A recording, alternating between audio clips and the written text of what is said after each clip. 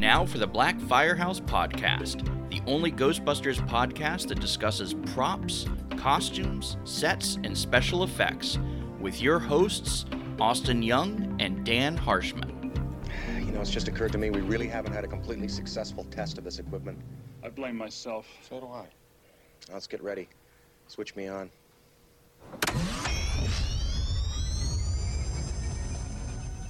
Good morning to all of our listeners out there, and welcome back to Session 8 of the Black Firehouse Podcast.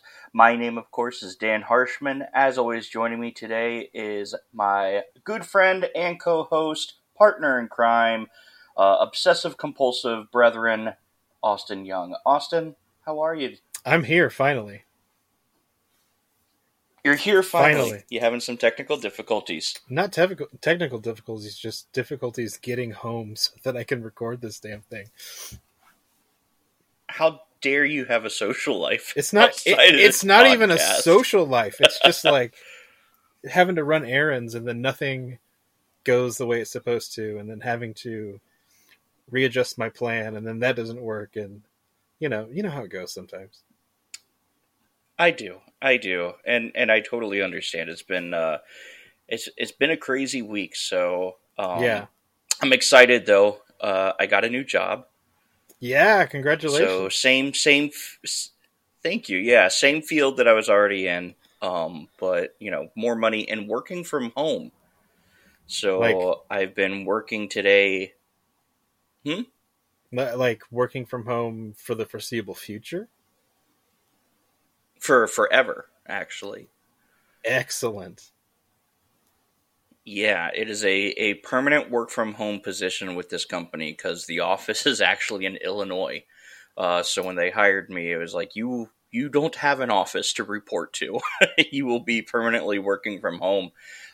So right now I've been converting my my little painting desk in my bedroom into a at-home office, which has been really, really interesting, except for the part where my proton pack tried to take off my big toe today. Ouch. And it was entirely my fault. Yeah. Yeah. Luckily, I came away with it with just a little nick, but I have the bottom of my thrower hooked onto the pack. And then the pack is sitting on its back, but it's sitting on like a rolling stool. And when I rolled it, I wasn't paying attention, and it completely came uncradled and fell. And that aluminum just skimmed my big toe. And you've worked with aluminum pieces, you know how sharp those edges can become. And when you have something that it's the gun track and the V-hook and the bottom plate of a thrower, it's got some decent weight behind it. Especially, I don't think enough to... Like, if you're trying to be super screen accurate, a lot of those edges aren't nice and cleaned up. They're just razor sharp. None of them are sanded down. They are, because this is not a Ghostbusters 2 setup. So, yeah, that went thunk and took a nice little chunk out of the floor. But I was just like, man, that could have been really, really bad. I wasn't even working on anything. I was just moving shit around. You could have been recording this episode from a hospital bed right now. I would have done it. And we would have had technical difficulties and had to restart over and over and over again and gotten sucked back into our hell. No, we would have done this live through Facebook or something on Tuesday if we had to. Oh, that would have been fun. Oh, we should do a live show soon. One day. That's what we should do. We should do a live show for session 10. Because this is session 8. So maybe if we advertise it, we can do a live show. That would be fun. You want to do that? Are we talking live show with video and everything, or just audio, or what? I don't know. Let's let the viewers vote. We'll let the viewers vote, and then you can tear your hair out because you don't have an appropriate backdrop yet. Oh, I'll make an appropriate backdrop. It might have weird stuff you'll make like Mystery Science Theater 3000 robots dressed up as Ghostbusters characters. That's all right. But it'll be. I mean, my background is going to end up being my bedroom. So I mean, hey, this is where my wife and I sleep. Yay! Really, my biggest hurdle with the video is the fact that I don't have a working webcam. So that's why I need to know if we're going to do video. I need to go buy one. Well, you should buy one because it's in our future plans. And that was the intent, was to get one, and then maybe do some live specials every once in a while.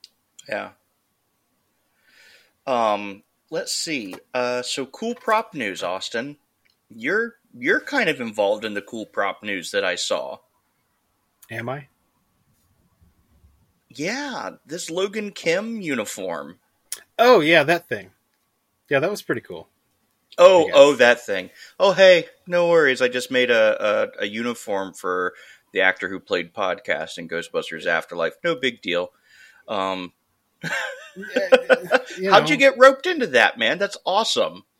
I don't know if I'm really supposed to talk about specifics or whatever, but the opportunity presented itself, okay. and I took it. So, fair enough. Craig Goldberg from Yes Have Some was involved.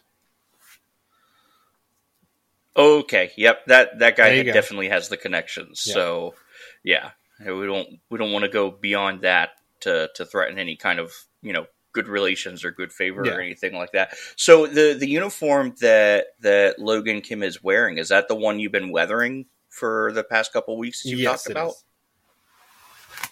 Excellent. And now, did you just weather his, or did you weather other ones just as well? Just that one. This the first one that I've done, so it turned out pretty good, I guess. For a first go. I thought it was very successful for your first go, and that was one of the Carter Industries Nomex flight suits that you have a surplus of. Yes, unfortunately, I don't have a surplus of khaki ripstop flight suits laying around, so I had to go with the next best option. But I do have a surplus of Carter Industries suits. It looks amazing. Who'd you go for with the patches? Well, the only patch that's actually on it is a logo patch, and it's a Vankman Calgary patch that I believe. I don't remember if it's their first or second version. It's one that I've had for a while. It just worked out that I had one in my possession already, so that I could get it done and out the door for the deadline. And then, of course, the name tag is it's hand painted on. So now, is it painted or Sharpied on? What'd you use to do that? It came out really sharp. It's actually paint, because Sharpie would just bleed like crazy, and it would fade over time. So I wanted something that would be a little bit more permanent, so I went with paint. And then heat set the crap out of it, just to hopefully keep its vibrance and stuff over time. Because, it's got to be washed at some point. Yeah. Maybe. I mean, maybe he puts it in a frame and says, hey, this is cool. I feel like Logan Kim is young enough that he's got a whole career ahead of him, that he's not at the Ernie Hudson point where he wears a uniform to all of his signings. We'll see. But if he was going to wear it to a signing, I wanted to make sure that he was going to look good and not wearing a Rothko like Ernie Hudson does. Oh, bless his heart. Well, yeah, so speaking of patches, I don't know if you saw, but Todd Cook has released a Ghostbusters II arm patch. Oh, I've seen it. Todd sends me updates on it and the name tags, and they are gorgeous. And I didn't get absolutely gorgeous. Why? Because I was driving when they went on sale, and when I got stopped, I pulled my phone out and I went to the cart, and they were all gone. And so I guess I just got to wait for the second batch. Oh, bless your heart. Yeah, I was pretty bummed out. He does have a second batch coming. Yeah, I didn't even get one of the Legacy GB1 patches either. I was just so... He's got more of those coming too. I know, but it's just damn it, I wanted him now. I'm sorry, bud. I got 2. Well, you can send me one then. I don't know. We'll see. We'll talk about it. You still have those ANP VS5 frames? That's got to be worth something, right? One patch? Maybe if it was screen used. Going into Sony Archives, tearing patches off of Here's the thing. Just so the Todd Cook patches are so good, you could swap them out and nobody'd tell the difference. Not at Sony. I could. I probably could. Probably could get into one of what is it? Second City has one of his jumpsuits. Harold Ramis's jumpsuit on display. I Actually, believe. you know what? Screw it. Just take the whole jumpsuit and we'll swap it out. I got Carter Industries suits out the butt. They won't even know. They won't even know. I would definitely trade you a set of goggle frames for that. Yeah, I think I might hold on to that at that point. Whatever, that's fine. But let's get into it. Let's talk about our workbench, man, and see what's going on there. What is that thing you're doing? It's technical. It's one of our little toys. The proton pack is not a toy. I guess that's right. Austin, don't say Phoebe pack, but what's on your workbench? Ghostbusters Afterlife pack that is technically a Spengler pack, but it is utilized by the character of Phoebe Spengler throughout the majority of the film. But it is also, I guess, it's a Lucky pack. Lucky uses it at one point, so it's a Lucky pack. Okay, so it's a Lucky pack. Okay, sure. We'll switch it up. I made a trigger tip, an Afterlife style trigger tip, and I spent over 2 hours hand cutting and shaping it, and I'm still not happy with it. Dude, tell us about that. So I saw your photos of it. Where did you start with that trigger tip? Whose trigger tip did that start off as? I have a bunch of like water jet cut trigger tips that I had done up years ago. Mm-hmm. That are just like, GB1, GB2 style. And mm-hmm. I was dumb enough to think I could just take one of those and modify it. But of course not, because it's a completely different shape. And so I pulled up one of those really good close-ups of the tested photos, and I pulled it up, blew it up to 1:1 scale, drew a template off of that, and then transferred that to just a piece of like, whatever, 1/4 inch aluminum or whatever the correct thickness is.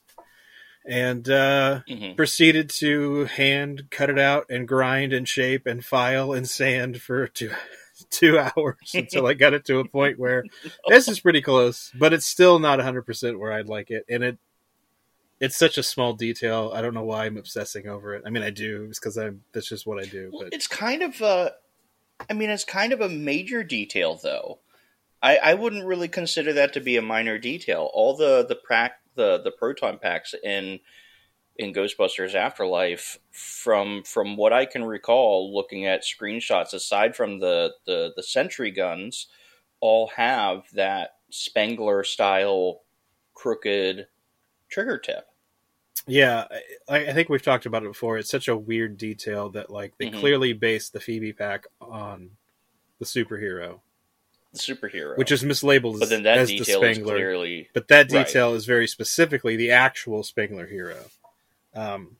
So why it's the one detail that got incorporated from the wand, I don't know. But yeah, it seems like they just made up a bunch of that same style and put them on all the packs.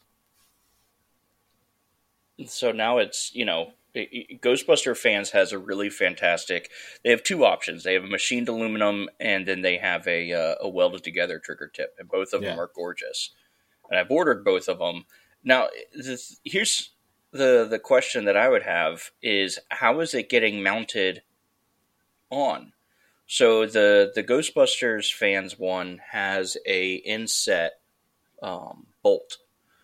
So the hole that the banjo bolts into has a set screw inside of it that then puts the tension on the acrylic tube so it doesn't move.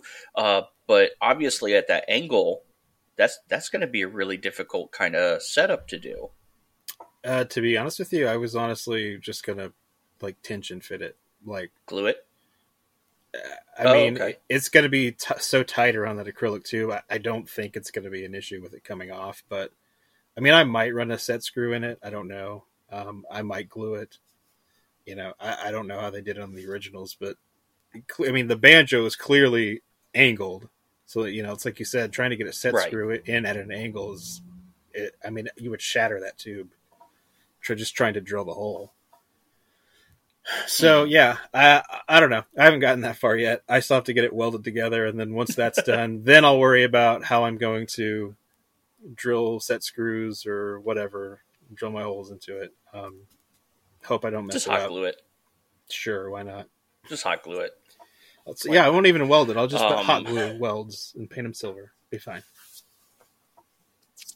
So I got some fun updates today from Mark Carabaldi, who is currently printing out my synchronous generator and cyclotron and interior cyclotron kit that he prints.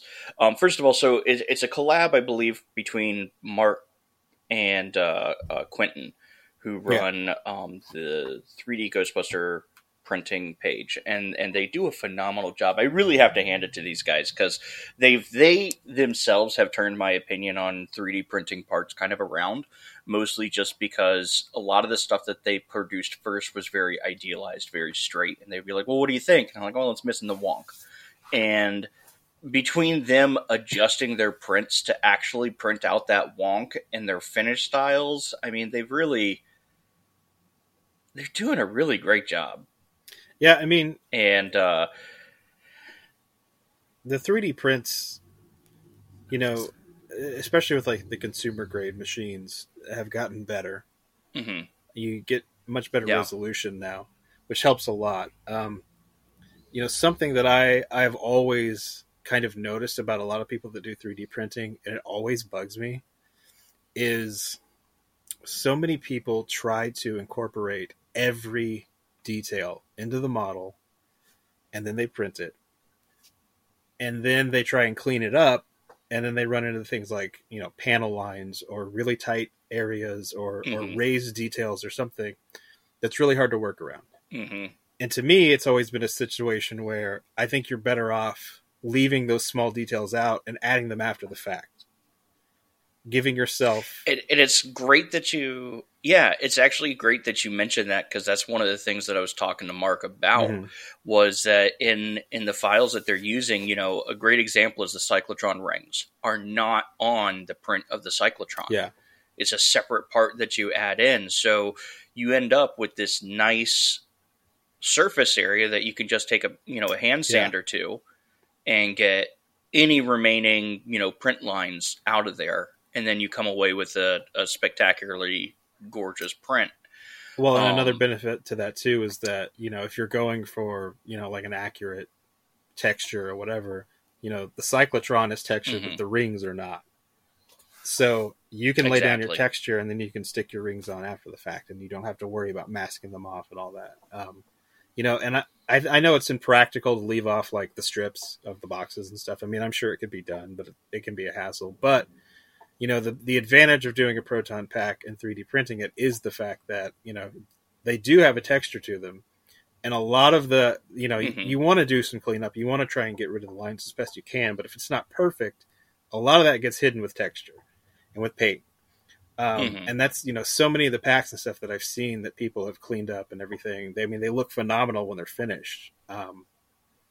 And yeah, I mean, the 3D printing and stuff's come a long way just in the last, 5 years.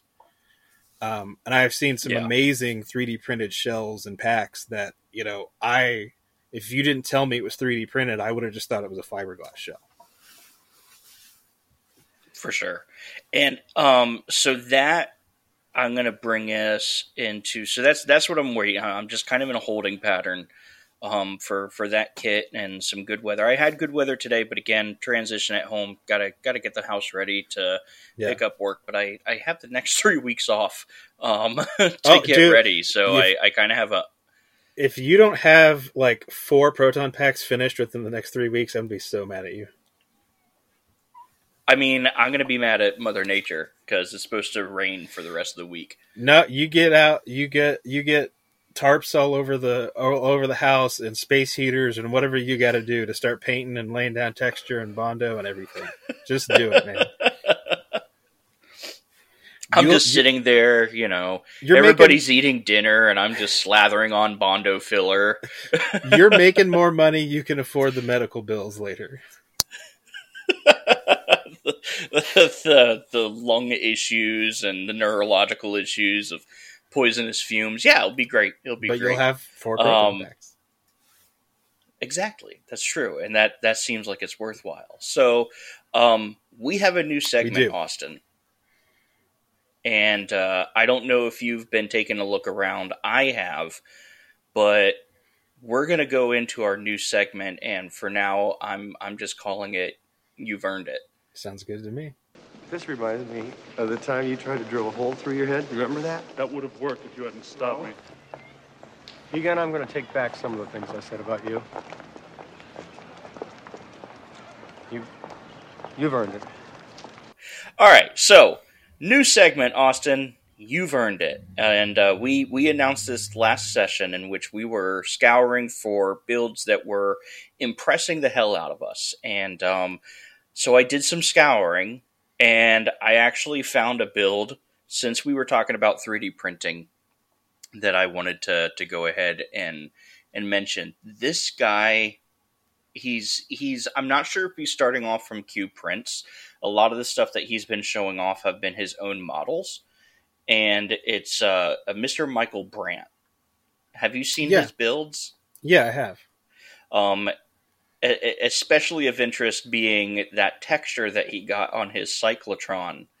That he was just using Elmer's glue, and I think we meant to talk about it last session on how close it was to the actual texture of the proton pack. Not orange peel or truck bed liner or anything like that. He used Elmer's glue, and I'm going to read his post. This is from February 14th. He just stippled on some Elmer's glue and let it dry, and then he painted it on.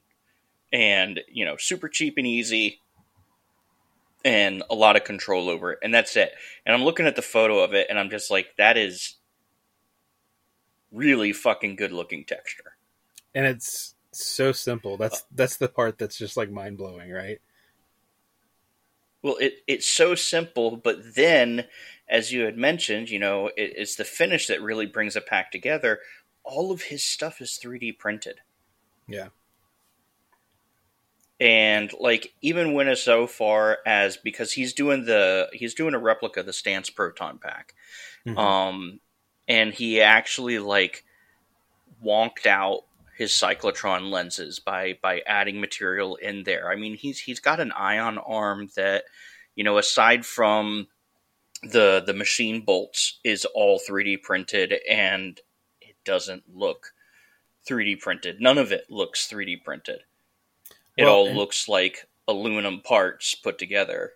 Yeah. And, that's because he's putting the time and the effort into cleaning it up and making it look nice. And, there's nothing wrong if you just want to put in a little effort and call it good, whatever. But, if you, with a 3D print, if you really, really take the time to clean it up, it is indistinguishable, Well, did you see his bellow that he painted up? That thing looks amazing. 9 hours ago he posted it. Even the top surface of the top silver disc, there's all these little scratches in it, and I don't know if those are intentional or if that's left over from the sanding process of smoothing it out, but that adds a little extra layer of realism, and it just looks phenomenal. It looks like aluminum. It looks like a real bellow. I'm blown away with his paint application. I'm blown away with his attention to detail. Mm-hmm. His builds are just impressive, and he's also, aside from his proton pack, which I'm super excited to see finish with all the TLC that he's been putting into it. He's also been remodeling out a Ghostbusters Afterlife trap to include kind of the bigger, wheels and any kind of dimensional differences there. So I mean, he's just pumping out awesome work, but I'm blown away by the pack from what he's shown so far. Yeah, I'm really psyched to see it. It's pretty out of this world. Yeah. So Michael Brandt, you've earned it. Whatever that is, it's nothing. Again, it's just accolades. We're seeing your build, man, and it's blowing us away. So please keep building. Send us your mailing address, cool. and we'll mail you a crunch bar. and it will show up as an amorphous blob in a Crunch Bar wrapper. Just stick it back in the fridge; it'll be fine. But it's still already melted. But it'll recongeal and harden back up. Like all the little crispy bits will be down in the bottom, but it's fine. But it's not going to recongeal back into the Crunch Bar shape. But it's still going to be a blob. But it'll be solid, and he can eat it. Why are we talking about this? It doesn't matter. Okay, you know what? I have resin copies of a Crunch Bar that are cast in brown resin and everything. We'll send him one of those. Is that better? I'm not holding on to that promise because the whole point of this was just recognition. Yeah, I can't promise that either. Not sending out stuff.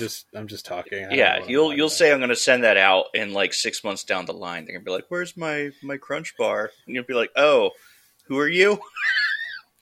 I was just about to say, we'll just PayPal you like $1 and you can go buy one at the convenience store, but we probably won't even do that. the grand prize for getting noticed on the Black Firehouse podcast is a PayPal $1. We're going to send it though as goods and services. Goods and services, so they have to pay a fee on that $1. And you gotta pay it on your taxes too. Yes, and then assuming he makes don't over get anything in return, $600. Yeah. But if we don't get anything in return, we'll of course open up a PayPal dispute. Look, goods and services, $1. 6 months ago, we want our $1 back. This is a struggling podcast. God damn it! This segment has already gone way downhill. I can't wait to do it again. I know. Well, excellent. So yeah, for all of our listeners, the You've Earned It, it's just a way of recognizing some of those really fantastic builds out there.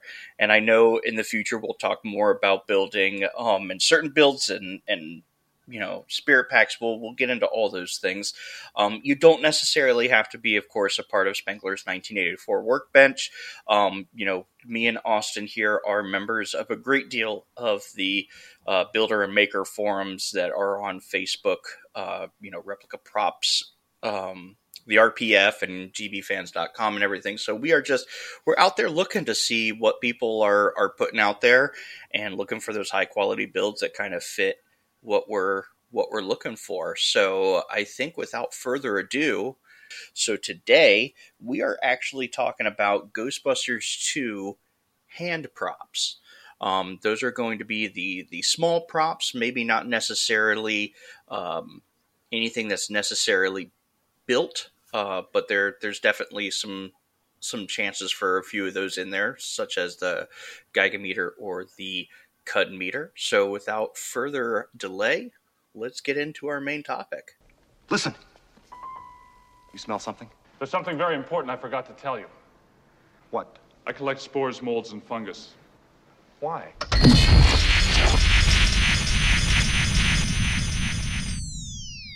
So, welcome back to the Black Firehouse podcast. As always, you can find most of the reference items that we're talking about on the Ghostbusters reference library over on Facebook.com.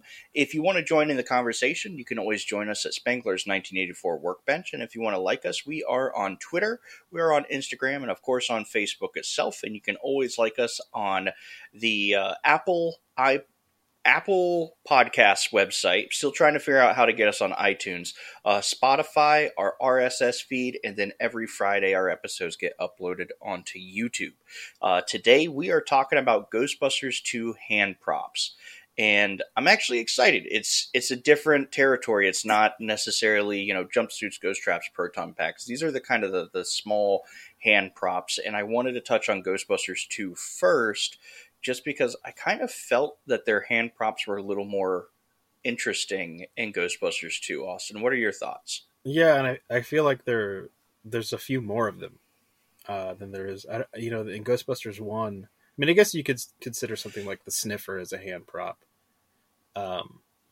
Yeah, I would. The sniffer and the mini rad, the UM79. Yeah, the mini rad. And then if you really get into it, I guess you could start talking about, Egon's calculator and the video cameras and things like that.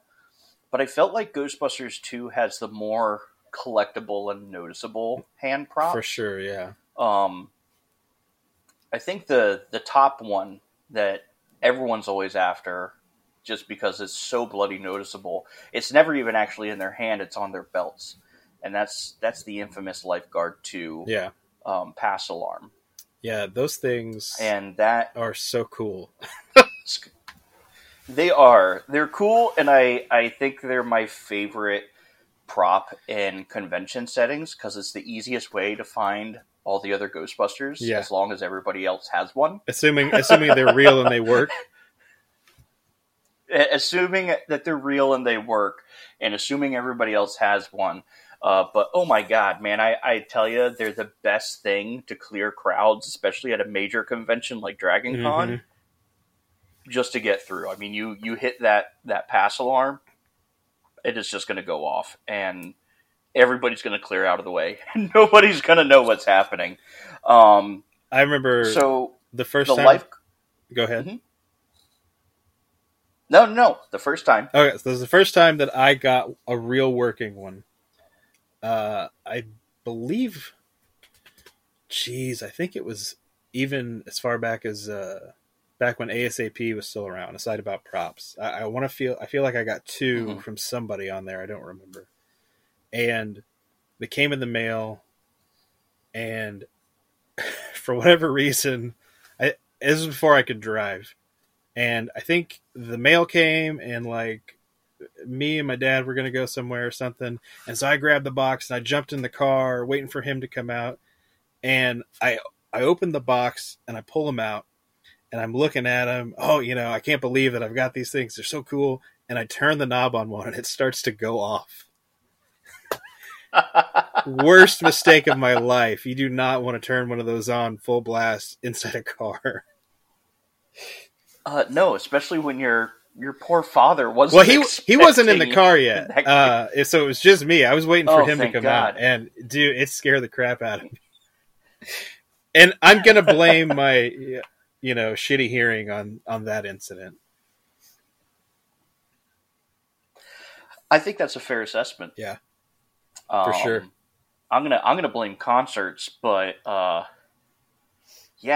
Lifeguard 2s are a pretty good second place to blame there. Now, interestingly enough, there's actually, from what I know of, 3 variants of the Lifeguard 2. I used to have a bunch of them. At one point, I was trying to collect every variant, and I think you were as well. So my collection has stopped at the 3 different kind of main variants, which is one has like a little indicator light on the front that flashes when it's going off. And then, for lack of a better phrase, the speaker grill or whatever on the front is wider on one and then thinner on another, but they're all Lifeguard 2s. So, yeah, there's definitely more than 3 then. Okay. I wish I still had them. I got to a point where I was like, I don't need all these, and I ended up giving away or selling off some of the other variants, so I've only got, I think, 3 that are like the screen accurate ones. But there's the one with the indicator light, and you're talking about those little like horizontal notches in the sides, right? Yes, so there's ones that are rounded, that the ends of them are rounded. You have one that's wider and you have one that's thinner. I believe the one with the thinner lines or the thinner openings are what is accurate to Ghostbusters 2.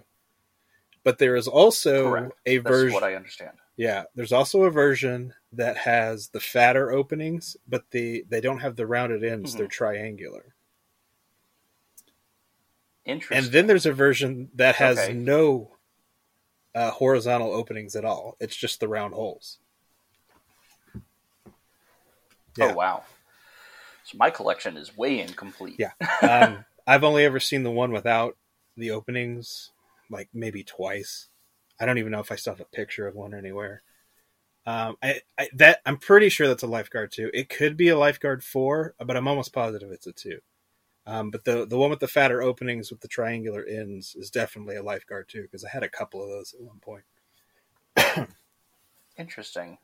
I kind of wonder why Lifeguard made so many variants of the two, especially because the Lifeguard 4 is almost a carbon copy. Yeah, I mean, they're identical other than the logo, and most of the Lifeguard 4s I've seen tend to be, I think, the ones with the fatter openings, but like the rounded ends. Mm-hmm. So I don't know if the fatter open. And the thing is, too, it could be a situation where some of them, they're just strange differences in where they were manufactured. To get kind of weird and off topic, but like vintage Star Wars figures, you look at them all and like, yeah, essentially they're the same, but depending on what factory they came out of, there's all sorts of weird little differences in the sculpts. Yeah, and it could be a situation like that where, you know, they all start off as the same initial mold, and changes get made in a factory for some reason, and so, you know, the ones from this factory are this way, the ones from that factory are another way. Yeah, who knows? Interesting. So it sounds like there's then at least 4 or 5 different Lifeguard 2s, but the ones that people would be after have the thinner horizontal openings on them.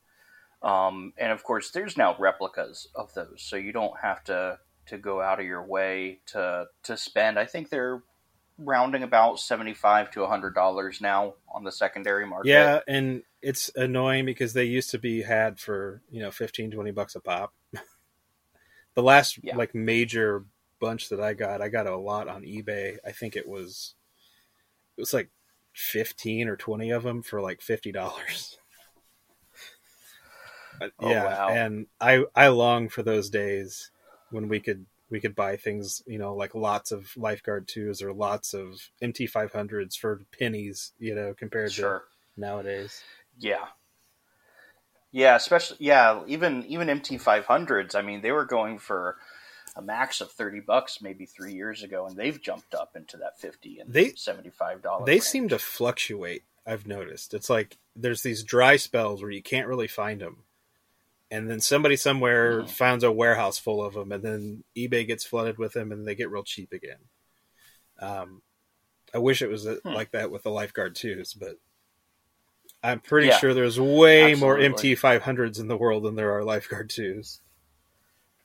Probably. But I have to say, as far as Ghostbusters 2 hand props go, the Lifeguards are by far the most fun and the most noticeable. And something, just a brief thing that I want to touch on with these is I always liked the Rolling Stone cover that had the gray Lifeguards on them. Where they grayed them out. Yeah. I don't know what the decision was, like the reason behind that decision was, but it's so cool looking. And I have a resin one that I painted up gray like that I would wear with my uniform sometimes. And one of these days, I remember seeing that, and I remember loving it. It's a lot like the blue label on top of the Proton Pack, where it's something that it never really existed, but it's still cool and still one of those fun things, like a throwback or a nod to, hey, we used to think this. Well, even Ray's Ecto goggles on that cover, they've colored the lenses inside, like the glass part of the lenses on the inside are like red, and I'm almost positive they're not red in the movie. You know, I don't know. The movie, you can't really tell. Yeah, I mean, I guess it's true. I guess you never really get a good look at them. That's why I was hoping. And that would be one of those things that would be strange for them to recolor. At least with the Lifeguards, they recolored them, I think, to gray on the Rolling Stone cover, just to make sure that they weren't taking away from the noticeability of the Rolling Stone title. You know, it's just so that it didn't have that yellow pop on the page, so you were still paying attention to the primary color of, you know, the Rolling Stone. But the lenses for the goggles being red, I noticed that too.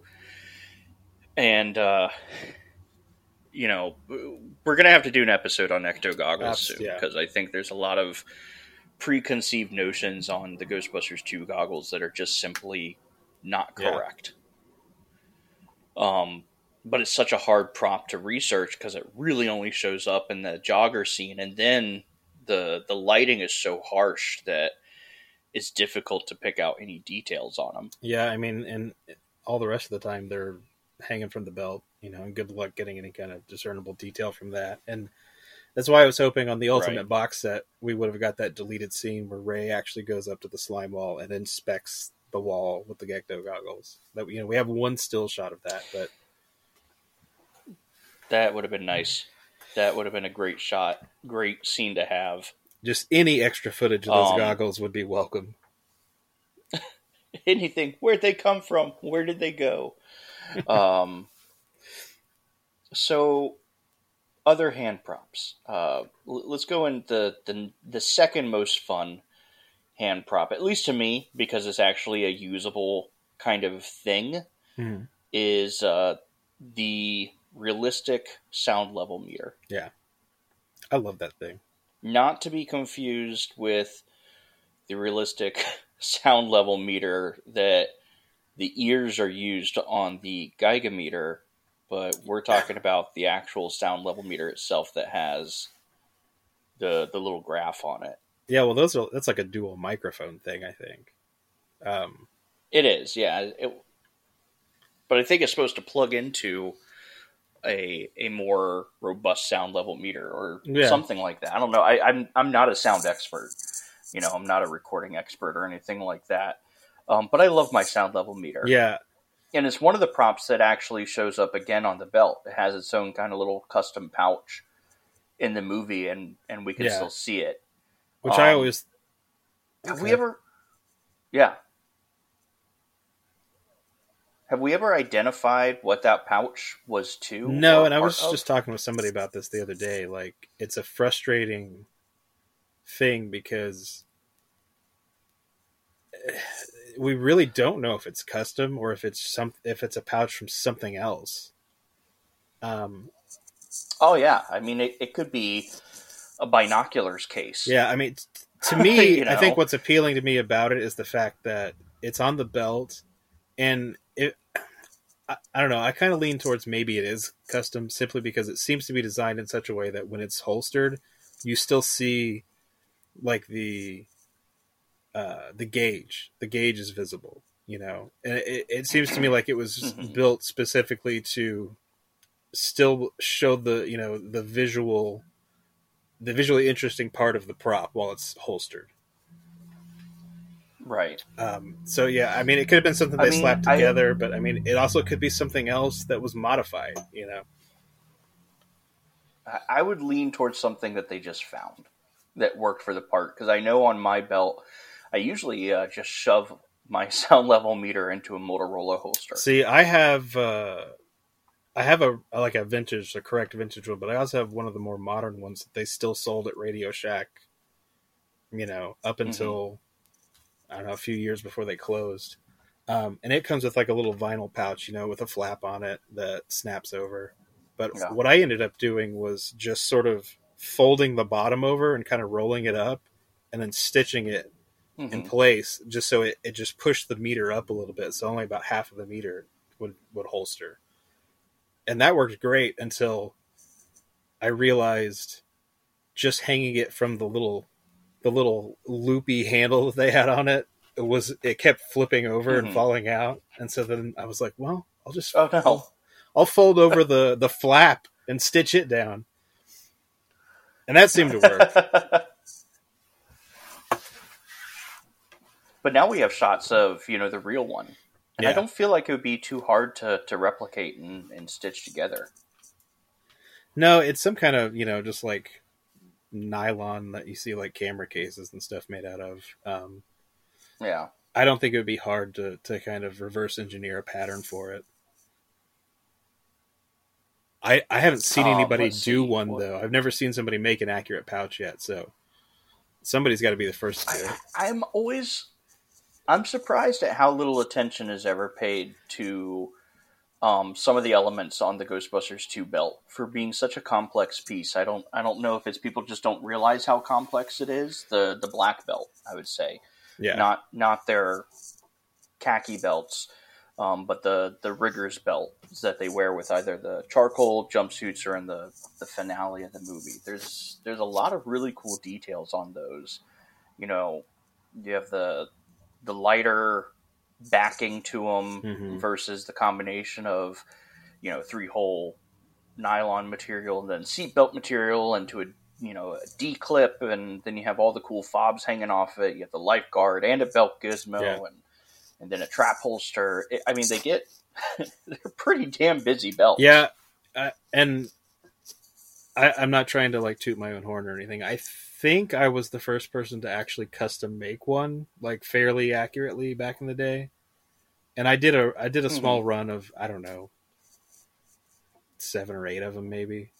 And like I did one for me and Ron and Jairus, and I don't remember if I ever did one for you or not. No, you didn't do one for me. I got mine from I think his name was Greg. Okay. He made a really, really fantastic run of them. It doesn't have the correct lighter material on the back. Mine didn't that either. We've been able to see now. Because, I think I knew it had it at the time, but I just could not find 3-inch gray webbing at the time. So I just used double black.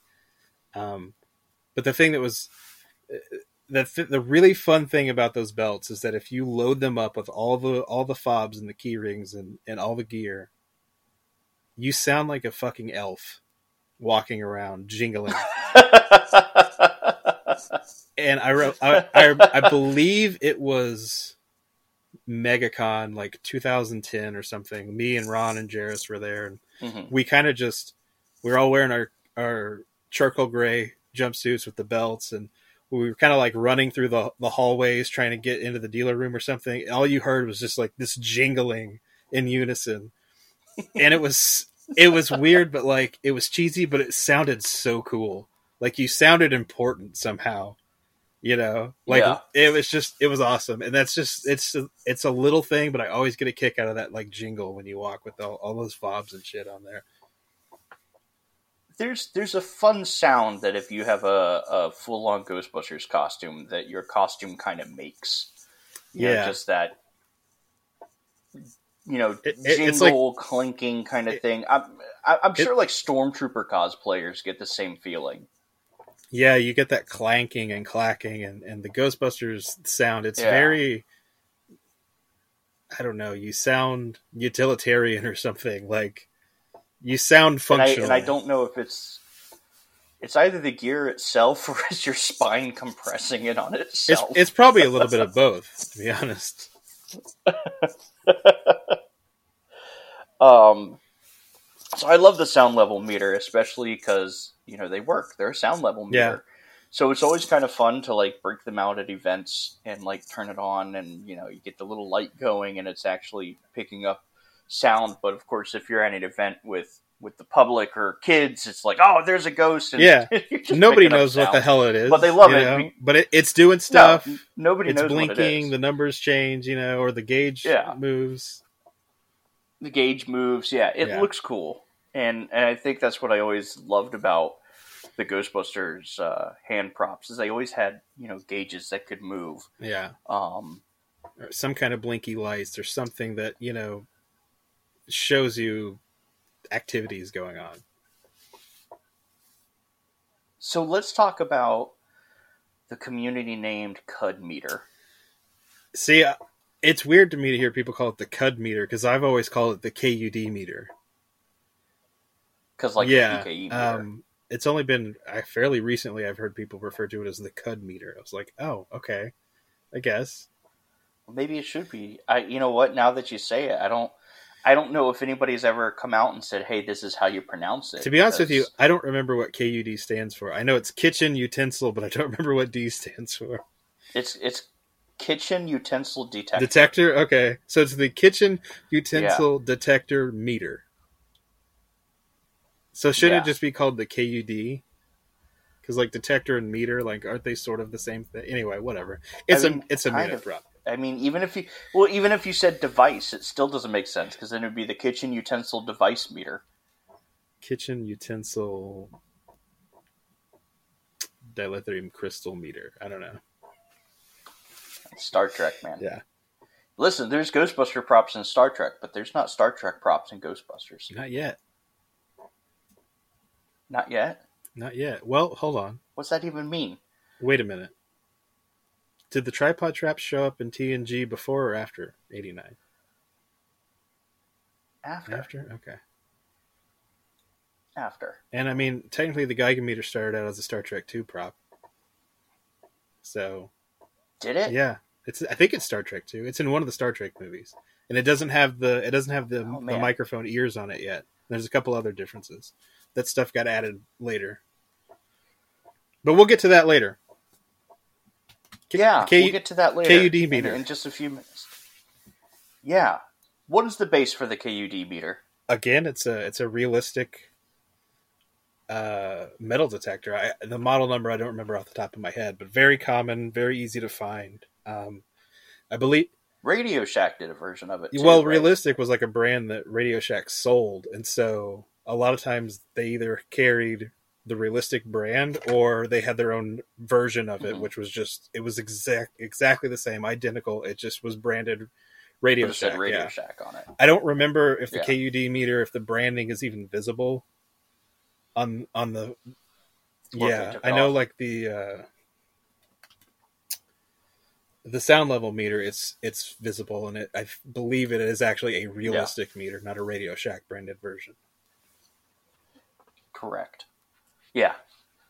And then it has the potato masher, and just like a strainer of some sort, like a round strainer, and a strainer, like a big strainer spoon, and then a little hapless LED. It's such a weird prop, and I remember the first time because as strange as this may sound for somebody who's detail obsessed as I am, I never really noticed it that much in the movie or paid close attention to it until somebody pointed it out on, again, I think it was like ASAP back in the day. And I'm like, well, that's that's kind of goofy and stupid looking. I don't like that. But then, well, I came around to it because I started to realize, well, no, that's so Ghostbusters. You know, I mean, Lewis's helmet is made out of a colander, of course. Like, of course we're going to continue to use kitchen utensils, you know? I love that line in Ghostbusters Afterlife where Callie's buying paint and he's talking to the shopkeep about Egon. He's like, your dad, he bought some bizarre shit. That is like, that's my favorite line in the whole movie. It's a brilliant line because it's like, he would buy some really bizarre shit. I mean, to be honest with you, I feel like that sometimes when I go into a hardware store or Walmart or whatever, I buy the weirdest combination of things. And, you know, every once in a while you get like one of the hardware store employees that is like, well, what are you building? It's like, just where's it at? You know, like, I don't want to tell you. You wouldn't believe me anyway. Yeah.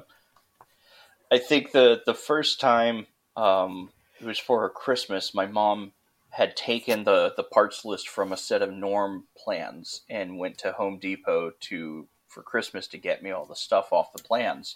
And the Home Depot person asked her, you know, what are you trying to build? And she's like, well, my son's trying to build a nuclear accelerator. And they're like, oh, okay. And like just went on with it. And I'm like, but this was like post 9/11. Yeah. The guy didn't even blink at the fact that this kid is trying to build a nuclear reactor out of shit he finds at Home Depot. Yeah. I had a guy at home, Ace Hardware, who, God bless his heart.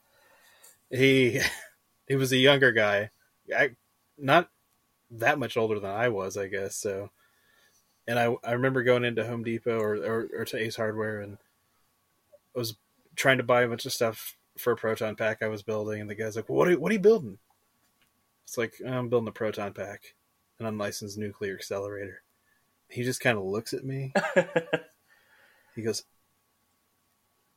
okay. I was like, it's from Ghostbusters. It's a movie prop. And when I told him it was from Ghostbusters, he was like, oh my God, that's incredible. And then he followed me around the store the rest of the time asking questions. And then every time I went to the hardware store after, he'd find me and just start It was so annoying. Oh, bless his heart. He finally could have gotten somebody in on building Ghostbusters stuff, and you're like, nah, you're annoying. Hey, I shouldn't be that way, but it was just like, I just want to go get my stuff and I want to leave, dude. Like, I'm trying to build it. I'm not trying to talk about it right now. I always, you know what, though, you're right. It's a different headspace when you're at the hardware store. Yeah. And you're trying to get stuff for a project. Because usually when we're at the hardware store, it means that the project is sitting on the workbench at home. Mm-hmm. And you forgot something. Or you ran out of something or whatever. Yeah, exactly. So they essentially they took the front off of the metal detector and just jammed the kitchen utensils into that pole. Yeah, from what I can gather, I've never built one. I have parts for it, but I've just never built it. But the main like shaft leading to the little metal detector part at the end, the base, is just chopped down. I think it's probably like 9 or 10 inches long. Actually, it's probably shorter than that. I don't know what I'm talking about. But yeah, they're like, one of them is jammed in, and then like the potato masher or the strainer, it's bent up at like a 90-degree angle, and then the potato masher, I believe, is bent kind of at a weird, like, it's like a 45-degree angle, but the potato masher already has a bend on it to begin with. Yeah. Anyway, they modified it a little bit. They modified it for a little bit, but I am going on to the reference library right now. I should have had this already pulled up. But I don't remember if there's any real pictures of it on, because I mean, there's no pictures of the prop outside of the few screen grabs in the movie. There has to be. Here we go. He has 5 photos. Okay. They are all screen grab. No, there's there's one that says it's from the Fuzzy Math collection, but that looks to be, I believe, a replica. Yeah, and there are some replicas that are in this folder. Because I don't see the LED on the potato masher. Yeah, and also, I'm looking at pictures now. I'm totally wrong. They didn't bend anything on the potato masher. I'm just stupid. No, yeah. You are stupid. I love you. Thank you. I'm stupid too, so it's okay. It's such a dumb prop. I love it. This is what proof right now that, like, if anybody ever thought, you know, we think we're some kind of experts having a Ghostbusters podcast, it's like, we're not. We just like to talk about them. Exactly. That's my favorite thing, is just talking about the Ghostbusters props. It's such a simple, it's a stupid prop. It's simple. I have no idea why I haven't built mine yet. How about this one? Also, I think this was in Star Trek. It's labeled as the Latent Image Sensor. And that, I'm pretty sure, was in Star Trek as well. Yeah, that's another one of those modern props pieces that's just, it's been in everything. It's like the tripod traps. It's been in commercials, and it's been in Star Trek and Sequest, and it was in a random episode of Veronica Mars, and like all sorts of stuff. And that's... Didn't you recently identified a part of the Latent Image Sensor? Kind of the main handle piece, the white handle part. What is that from?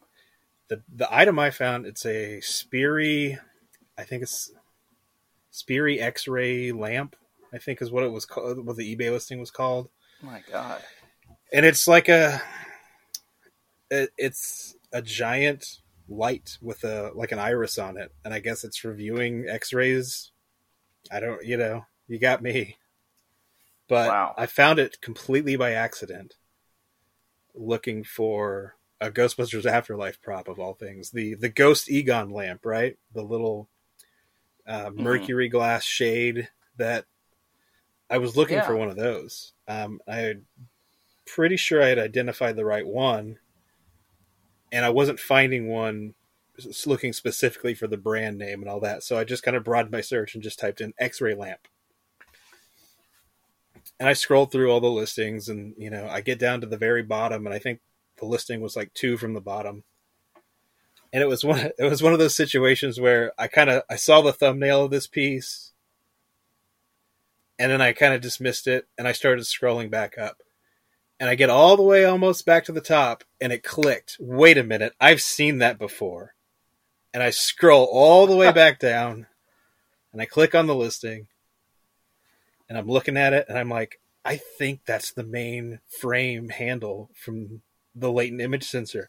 And so, man, I like rush over to the reference library, and I'm pulling it up, and I'm looking, and I'm like, holy fuck, this is the piece. This is the piece. Like, I'm freaking out. Oh my god! And so it cost me like $250. Oh my which god! Half of that was just shipping the thing. I mean, it's heavy as shit. But I bought it and I got it in, and I was so happy. And I've never done anything with it since. Well, it is a complicated prop. Like, the reference library has video of it in action. Yeah. You know, not only does it have like the 2 aircraft light on the bottom, but then the whole thing gyrates back and forth while this piece over it pivots and has 3 LEDs. But to make it even more complicated is there's this fan heatsink kind of thing in this clear glass dome on top. Yeah. That rotates by quarter every time the main part of the prop rotates again. Like, it's a really, really cool prop. Thankfully, if I recall correctly, it's not functioning in Ghostbusters 2, so you technically just need a static version to be accurate to Ghostbusters 2. But it would be really nice if I ever get around to finishing out, mine, now that I have the handle, to make it function, the way the real prop did. Well, you have a lot more pieces you have to accidentally run into on... And on Facebook. I don't know if it happens to anybody else, but a lot of times when I find something or I make a big discovery like that, like, suddenly I feel like I can do anything. And so then I'm like, well, fuck, if I found this, I can find all these other pieces in an hour. And I just start Googling, and I'm like 7 hours later, it's, 4 a.m, and I'm just exhausted. And I'm like, what am I doing? I mean, that was how I felt after I picked up the Valley Lab electrosurgical generator for the proton charger. I was like, oh man, I found this piece. This means I can identify everything else on the proton charger.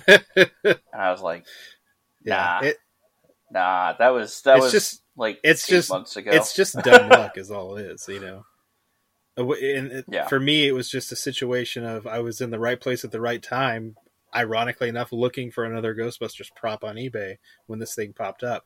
And I've Googled this Speary X-ray lamp. Like, I've Googled the model number and everything. I can't find anything about it on the internet. I can't find an old manual. Wow. I can't find another picture of another one, anything. So, it could be some crazy rare piece. It could be something that's super common that just nobody ever puts up for sale online, but it's like plentiful and in surplus places. Or it could be one of those things that just got thrown away when it wasn't used anymore.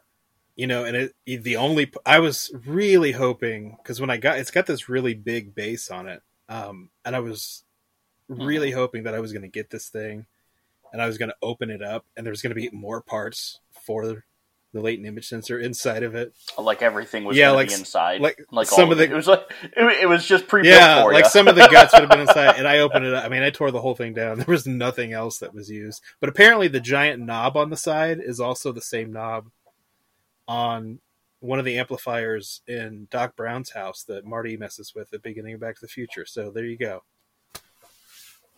It did have another prop on it. The knob's on the side. On the X-ray piece that I found, it's got this giant knob with like a little skirt thing on it. Interesting. I do eventually plan. I plan to mold the handle and make some castings, just because the handle, it's just cast metal, but it is kind of heavy. And to be honest with you, I want to keep that piece intact as an example of the real item. Like, I don't want to sacrifice the only real one that anybody's ever found to making a replica. Because by the time it's repainted white and everything, it's not going to matter anyway. Let's be honest. This is one of those things where this is one of those cool props where you have a piece from it, and you're like, yeah, I would love to build the rest of this. Well, I mean, it's not going to get finished. The only way it's going to get finished is probably if I 3D print the rest of the stuff. And by me saying 3D printed, I mean I'm going to have my buddies model it, and then somebody else print it for me, and then I'll just finish it. That is the correct... Yes, that's the correct way of saying that. Yeah. Oh, gosh. And then... Let's see, what else? We got another radiation meter for Ghostbusters 2. The Monitor 4. And this one... Yep, the Monitor 4 radiation meter, which still goes for outlandish prices, like $200. I really want one, but somebody in some of the groups had posted one up. They were in the UK, and they posted it up for sale, and I watched it, but I was like, it's just too rich for my blood. Well, especially because, like, I kind of... I love having, like, you know, my mini rad meter from Ghostbusters and stuff, but I kind of figure, like, if I'm ever in a situation where that would come in handy, I'm probably not too terribly worried about Ghostbuster props anymore. Yeah. Yeah. It's, at least with the mini rad... Well, at least the mini rad has a lot more screen time. Well, and it was used, like, in Ghostbusters 1, like, while they were ghostbusting, essentially, right? The Monitor 4 is whereas just, like... the Monitor 4 is... Yeah. It's just... Only in the opening scene with Egon. Yeah, which, you know, it's a fun prop for that scene. You can walk around and ask people, let's see what happens when we take away the puppy. Take away my dog and I'll hurt you. Oh, good, my Monitor 4 is going off the charts. Yeah. But no, it's one of those, you know, kind of unique. And, you know, I think the other thing that's kind of funny about all these is that these are all real-world items that serve a real-world function. But within the context of the movie, they're not being used for their intended purpose. The only prop I think you could say was used for its intended purpose would maybe be the lifeguard. The lifeguard, except for when they all fall down, and then it never goes off. The lifeguard or the globoscope, maybe. But you know, it's one of those situations where it's like, is it being used for its intended purpose, or was that item picked specifically for its function, where it looks like it's doing something crazy, and we're just pretending it's some kind of crazy meter, you know? Right. And the globoscope, that's a hell of a piece. There's always some on eBay, because they're always like $6,000. Yeah, they're always like 5 or 6, and I just actually pulled up eBay to look. And there actually aren't any on eBay right now. The level meter for it is on there. And I'm always kind of like weirded out, like how many of the level meters for the globoscope there are versus actual globoscopes. Yeah. Like, I feel like there's not that many globoscopes to actually warrant this many levels for that particular camera. But it's a panoramic camera, and it's one of the coolest ones in there. And it was one of the props I would say that people always really wanted to identify, just because we get such a good shot of it with Ray, you know, playing with it up on the Vigo, the Carpathian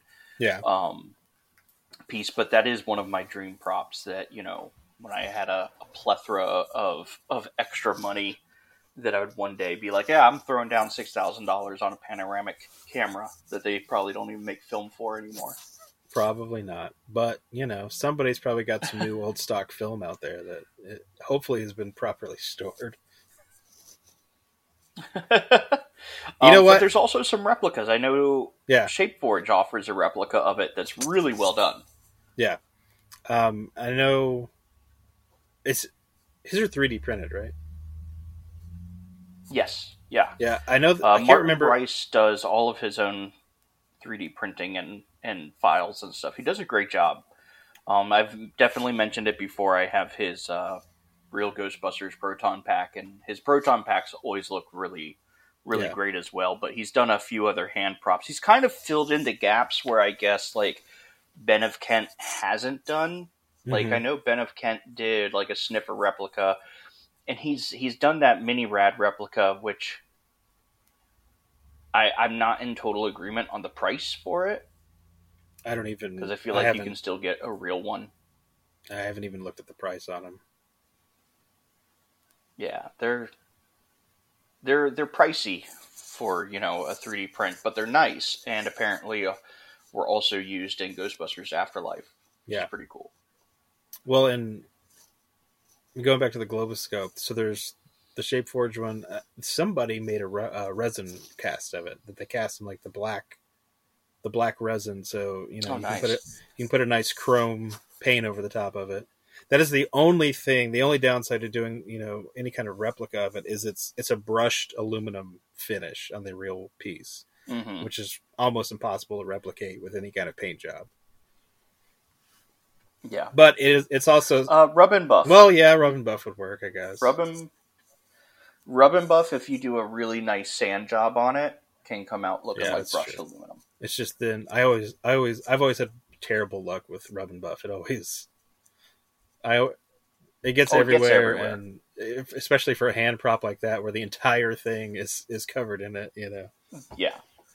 Well, you would have to seal it afterwards, definitely, with a clear coat, which could defeat the purpose. It may dull it down significantly, but brushed aluminum is not a high polish finish anyway. So no. But it's definitely on my list of outlandishly pricey Ghostbusters props. It's just a cool looking piece. Like it is a cool looking piece. It's very sci-fi, very like 30s sci-fi kind of thing. And it's funny that it's there because it is, as far as Ghostbuster aesthetics go, really doesn't match anything else. And to be honest with you, it's strange that it's not a piece that I've personally, it may have shown up, but I haven't personally ever seen it in anything else. And it's such a bizarre item. Like you said, it's very like 30s, 50s sci-fi. Like you would think it would have shown up in something else as some kind of crazy, sci-fi hand prop, but I've never seen it anywhere else other than that movie. And if it weren't for Ghostbusters 2, I wouldn't even know that they made a 360-degree camera like that. Yeah. The Matty Collector, the giant, like the 2-packs they did from Ghostbusters 2 that had, I think it was like Peter and Ray in one 2-pack and Winston and Egon in another. They had a whole tray full of accessories, and they included the Globoscope as one of the accessories for that, which I always thought was really cool because it's such a weird, obscure prop. Yeah. It is a weird, obscure prop. Yeah. But I love it. Absolutely love it. So let's talk about the big add-on as far as meters. I just don't think that we could dedicate a whole episode to it, but we could dedicate about 20 minutes to it, which is the Geiger-meter.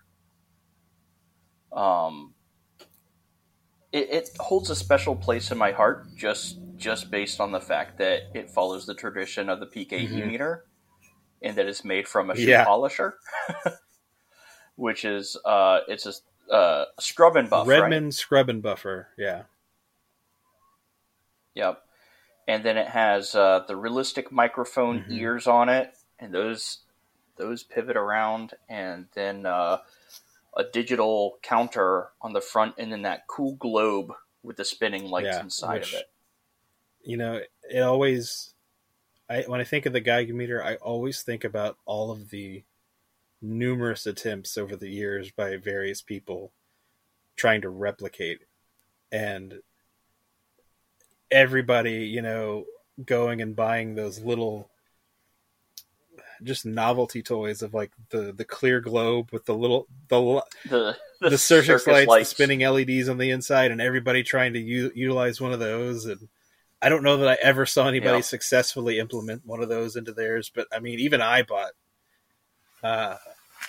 not a full size one. It's funny because I was talking about this earlier, actually. Years ago, I found what is essentially a mini version of a Redmond scrub and buffer. It's super tiny. It's like a little portable, like scrubber or buffer or whatever. Mm-hmm. And I have no idea where it is at this point. I actually had 2 of them at one point. But I always wanted to make like a mini Geiger out of it. And I remember always, cool. like, I would run into those like smaller novelty, like circus-like toys. And again, I never could figure out how to implement it. But anyway, yeah, it's a really unique prop. And again, like the PKE meter, you know, it wasn't built specifically for the movie. It was just a crazy sci-fi prop that was built for modern props. Now, do you think the PKE meter wasn't built for Ghostbusters, or do you think it was built for Ghostbusters and then sold off to modern props? From what I remember reading, it was built back in, I think, the late 70s. But it wasn't never used in anything, I don't think. I think Ghostbusters might have been the first production. I'm really rusty on the PKE history, but I believe it was specifically built for modern props. Well, we're gonna have to do a PKE episode and get Julian on here. I'm probably completely wrong on that. I have no idea, but I know the Geiger meter was or Derek Osborne would be a fantastic guest to have. And I know Derek likes listening, so Derek, you let us know when you're available and what you'd be interested in talking about, and we'd love to have you on. Absolutely. It'd be a lot of fun. It would be a lot of fun. So the Geiger meter, of course, measures Geiger electron volts, which in the Ghostbusters universe is, I guess, what's put off by emotions. Your guess is as good as mine. I don't know. I have no idea. It puts off 2-point GeVs, whatever that is. Geiger right. Volts. Okay, yeah. Duh. Yeah. But I guess Mood Slime has its own emotion that it puts off. You know, like I said, it's in one of the Star Trek movies. I believe it's. Well, it shows up in one of the Turtles shows. Too, no, doesn't it's in Or it's Power in like a Rangers Ninja episode? Turtles like commercial. Okay. I don't remember what the commercial was specifically, but it was like I believe it's Ninja Turtles related. Yeah, it shows up in that. I don't remember if it has the realistic microphone ears on it yet at that point, but like I said, in whatever Star Trek movie is, and I think it's 2, it doesn't have the ears. It's missing. I think it's missing the LED readout also. It's missing some other detail. I can't remember what specifically, but yeah, at some point they added the ears. I've always wondered if those were added specifically for Ghostbusters 2. But depending on when like that commercial that we're talking about came out, and if it's got the ears in that, you know, who knows? But and as far as I know, unlike the PKE, there's only one of the Geiger meter, and I would love to know where its whereabouts are at this point, or if it even still exists.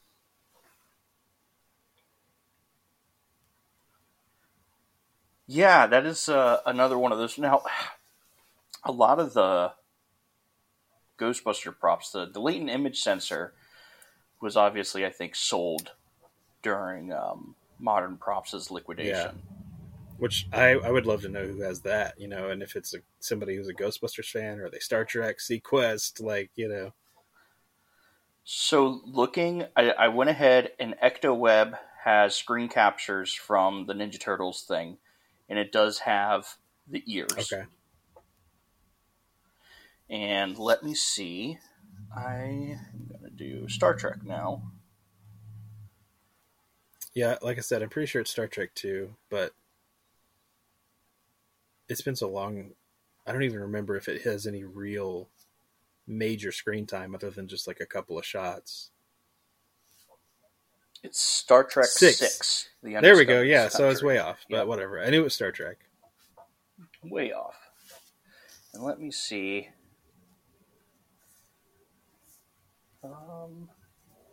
You know, the screen capture, it's difficult to tell VHS quality? if the ears are on it. I know the ears are not 100%. on it in Star Trek. Like, that's 100%. They're not on it in the Star Trek movie.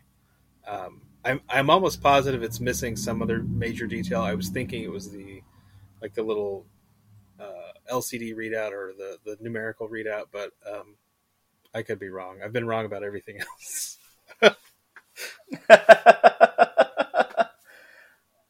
Well, it definitely could have broken off by that point. That's true.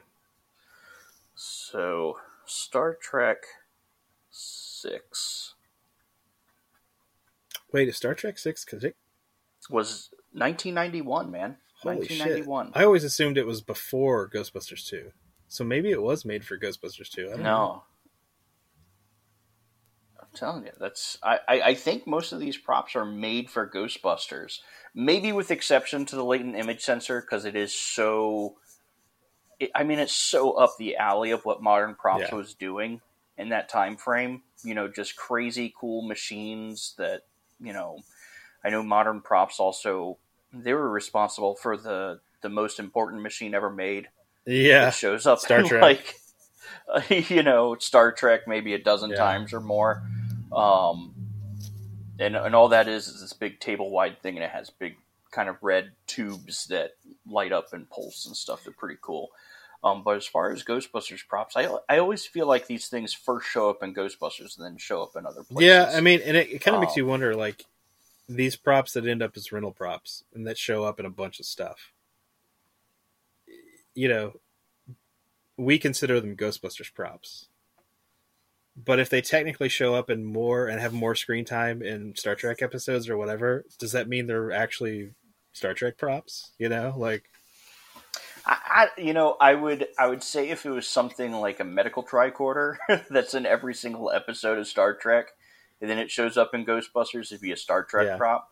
But the Geiger meter, I think, gets a lot more close-up screen time in Ghostbusters 2 than it does in Undiscovered Country. I'm going to have to go back and torture myself by watching Undiscovered Country. for 3 seconds of footage. For 3 seconds of it's awful probably footage. Like an hour and 10 minutes into the movie. Gosh. This sounds painful. But the Geiger meters, it's another one of those props that's just like, I want one so bad, but it just seems so intimidating. I have a real scrub and buffer, and I have a casting of a real scrub and buffer, but I don't have like a pre-done shell, like a throwing chicken or whatever. Yeah. And it's just, it just seems intimidating. Like the scratch building, like converting a shell into the Geiger meter doesn't really intimidate me. It's the electronics portion of it, like I know nothing about electronics, and nobody makes a kit for them anymore as far as I'm aware. So.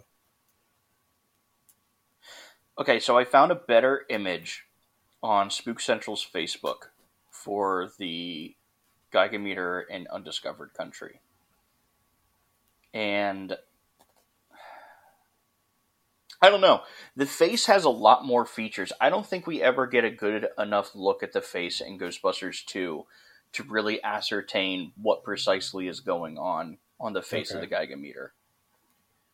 But looking at the screen capture from Undiscovered Country, not only does it have the numerical readout, but then it has like 2 LEDs on either side of that, and then an LED over that as well. So there seems to be a lot more going on with that than what a lot of the kits or people's replicas do. Well, if it's missing the microphone, and then of course I keep seeing. Well, that's what makes me wonder: is it a completely different prop that's still based off of a Redman? I don't know. I remember Cyland had done a whole breakdown of it when he done his. Well, luckily, Silent Props has never been wrong about anything ever. Of course not. Yeah. Just like us. Totally right about everything. We know everything. Yeah, that's why I said it was in Star Trek 2, and it's actually Star Trek 6. Yeah, you were close. It was, in the same franchise at least. Right, yeah, exactly. If they ever do a sequel to They Live, I hope that they hire some Ghostbuster guys to make a couple of Geiger meters to use as updated communication devices. That'd be a great That would be a hysterical throwaway gag. That or a couple of answer the call PKE meters. I liked the Dude, PKE I meters. love thought they the were neat. PKE meter. I'm not sure about how fast the antennas spin on them, but they're overall I feel like it's a cool. dangerous prop because if it starts to spin too fast, you're going to whack yourself in the face pretty hard.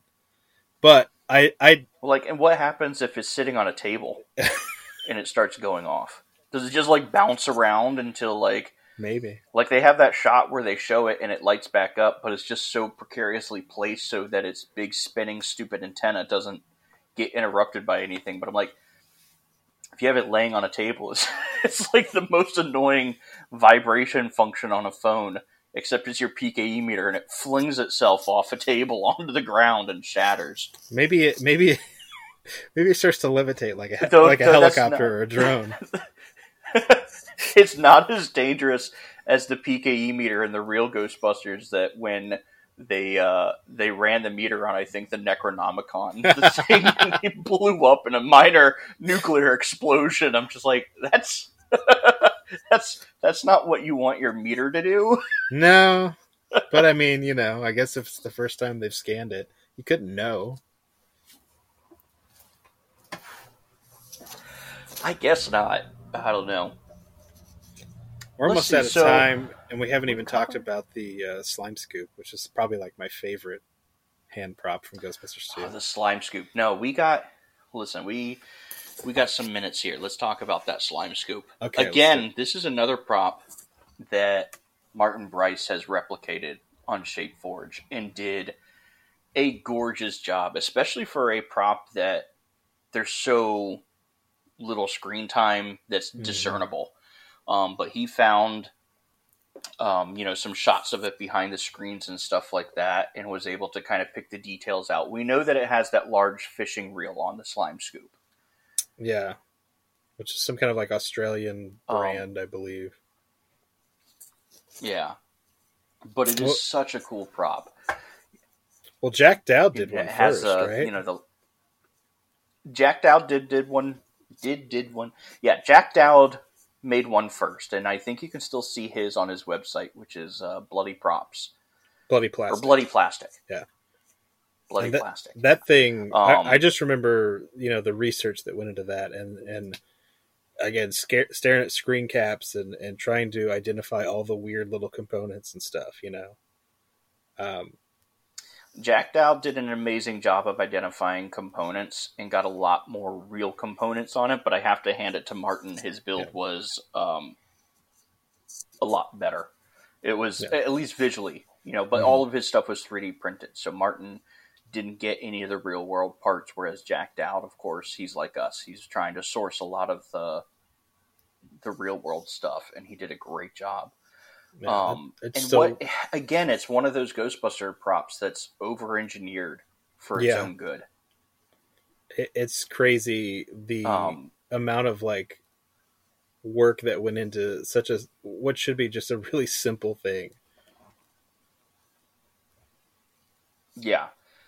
So the arm extends out, and then the cup opens and folds in over in itself, and then you wind it to pull it back in. Yeah. Now, do you think that the arm extends out by gravity? I mean, it's just a monopod, so you've got to physically pull it open. I mean, I suppose if there were enough weight on the bottom, on the opposite side, it would probably open with gravity. But I don't think the scoop and all that stuff was. Well, enough. no, I mean, not the scoop opening itself. The scoop opening itself, I think, is motorized. But how about it extending out? Well, that's what I'm talking about. The arm itself is a monopod. Oh, okay. That you have to physically pull open. Okay, gotcha. Like I said, if there's enough weight on it, it would probably, if you held it straight down, it might open. But I mean, we even see Ray physically pull it open. I always, as a kid... I have to go back and watch that scene now. Yeah, you see him, he just kind of pulls it up, because they've got those little locking tabs to hold it, to lock it in place, whatever length, or to... And then he cranks it back closed.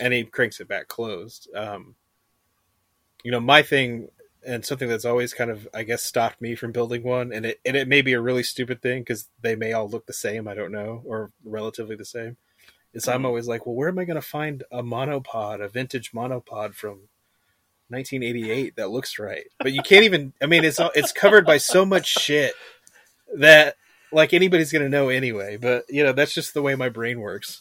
It's one of the things that's like tripod traps.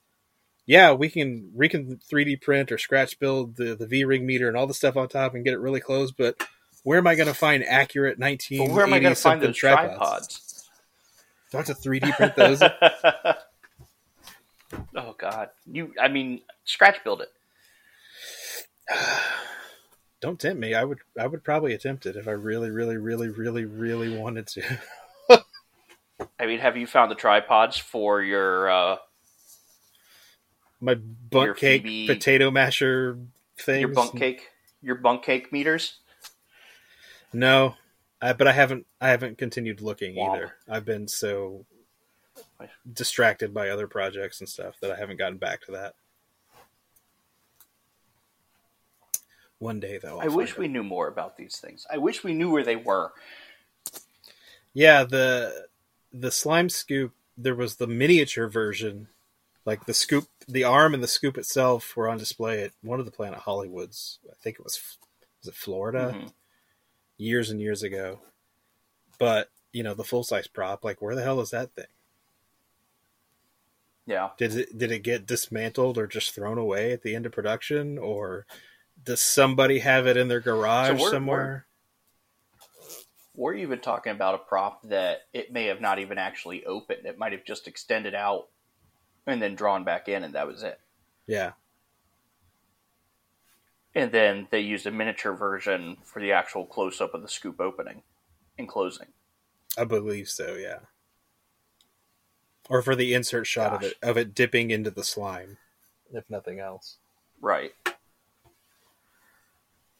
Which always struck me as a Hollywood weird thing. Trickery. It seemed like a weird thing to make a miniature of. Like, why wouldn't you just dip the full-size prop in slime? Maybe because they couldn't get the scoop to open.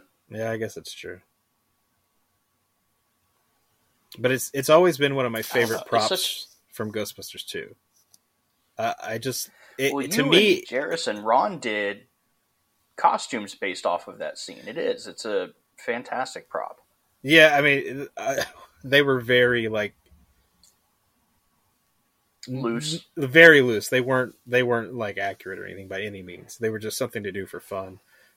We even we bought these really shitty safety vests from Lowe's, while we were there at MegaCon in Florida, and I don't remember if Jarrus had his hard hat or if we had to buy his hard hat there, but we, they've got some kind of labels on Egon's helmet, and we didn't know what it said, so we just bought a bunch of those stick-on letters, and we put Ziggy's jackhammering 1-800-EGON on the side, which I love. It's like my favorite thing ever. And then Ron, we didn't have, he had a hard hat, but we didn't have a light on it, and so we went over to the T-Rex Cafe where they sold little souvenir miners helmets with lights on them, and we yanked the light off of the front of that and super glued it to the front of a full size. That's how loose they were. But we had fun. That's pretty loose. It was really fun. It's a fun costume. Yeah. Well, good. All right. So I think we had a nice, relaxing conversation, Austin. It's fun to just kind of shoot the shit about random stuff.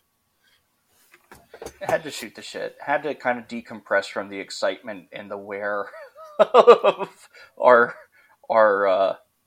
repeat sessions there on the Proton Pack. Our next one is a 4-part series on the Ecto-1. No, I'm kidding. I don't know what we're talking about next. We'll figure it out. I don't know. Should we maybe have people vote on it? Because that could be fun. Sure, why not? Okay, so we'll look. We had a lot of fun with, I think, the roundtable questions. Yeah, that was really fun. I enjoyed that a lot. And I think people enjoyed kind of participating also. Yeah, so I like that kind of participation, especially since we are so kind of community-oriented, you and I. So we'll leave this up to our listeners, in which we will make a post starting with the release of this episode, on what we should talk about for our next episode. But if they also want to do like a freeform question episode or something like that, we'll put some options out there and leave it up to our listeners. This episode, however, we're going to go ahead, I think, and wrap it up. We're talking about, Ghostbusters 2 hand props. Again, Black Firehouse Podcast. If you like us, feel free to give us some positive reviews over on Spotify or on the RSS feed or on Apple podcasts.com, I think is what it is, because apparently it's not on iTunes, which I'm really confused about. I don't know how any of that works, so I got to do a little bit more research. Craig, help me. We're old. We don't know how to do anything. We're old. We don't know how any of this works. We can barely record, as it took us 3 weeks to do 2 episodes. We can build unlicensed nuclear reactors and accelerators from hardware store parts, but we don't know how to work Apple. Exactly. Guys, if you want to join in the conversation, you can join us over at Spengler's 1984 Workbench. Big thanks, of course, as always, to the Ghostbusters Reference Library, also on Facebook, for providing most of the reference that we look at during our shows. You can like us on Facebook, Instagram, and Twitter. Any final thoughts before we sign off there, Austin? Where am I going to find those vintage tripods? If anybody's got a lead on vintage 1980-something tripods that are screen accurate to the tripod traps in Ghostbusters 2, drop me a line. Slide into my DMs. There we go. Perfect. If you can find vintage tripods, and we mean that as actual tripods, not old men who consider themselves tripods. Oh, God. Hey, man, you opened the gate. I had to clarify so we don't get some weird DMs. Scratch all of that. Go out there and build something. Please, God, don't DM us. Well, this is Dan Harshman for the Black Firehouse Podcast with Austin Young. Again, encouraging you to go out and build something. Have a great day, guys. As a duly designated representative of the city, I order you to cease any and all supernatural activity and return forthwith to your place of origin or to the nearest convenient parallel dimension. Okay, so I'll see you later, huh? I'll give you a call. Everything was fine with our system until the power grid was shut off by Dickless here. 2 in the box! Ready to go. We be fast and They be slow. Ray has gone bye-bye, you done. What have you done left? for whatever reasons, Ray, call it fate, call it luck, call it karma. I believe that everything happens for a reason. I believe that we were destined to get thrown out of this dome. For what purpose? To go into business for ourselves. Boy, the superintendent's gonna be pissed. We're ready to believe you.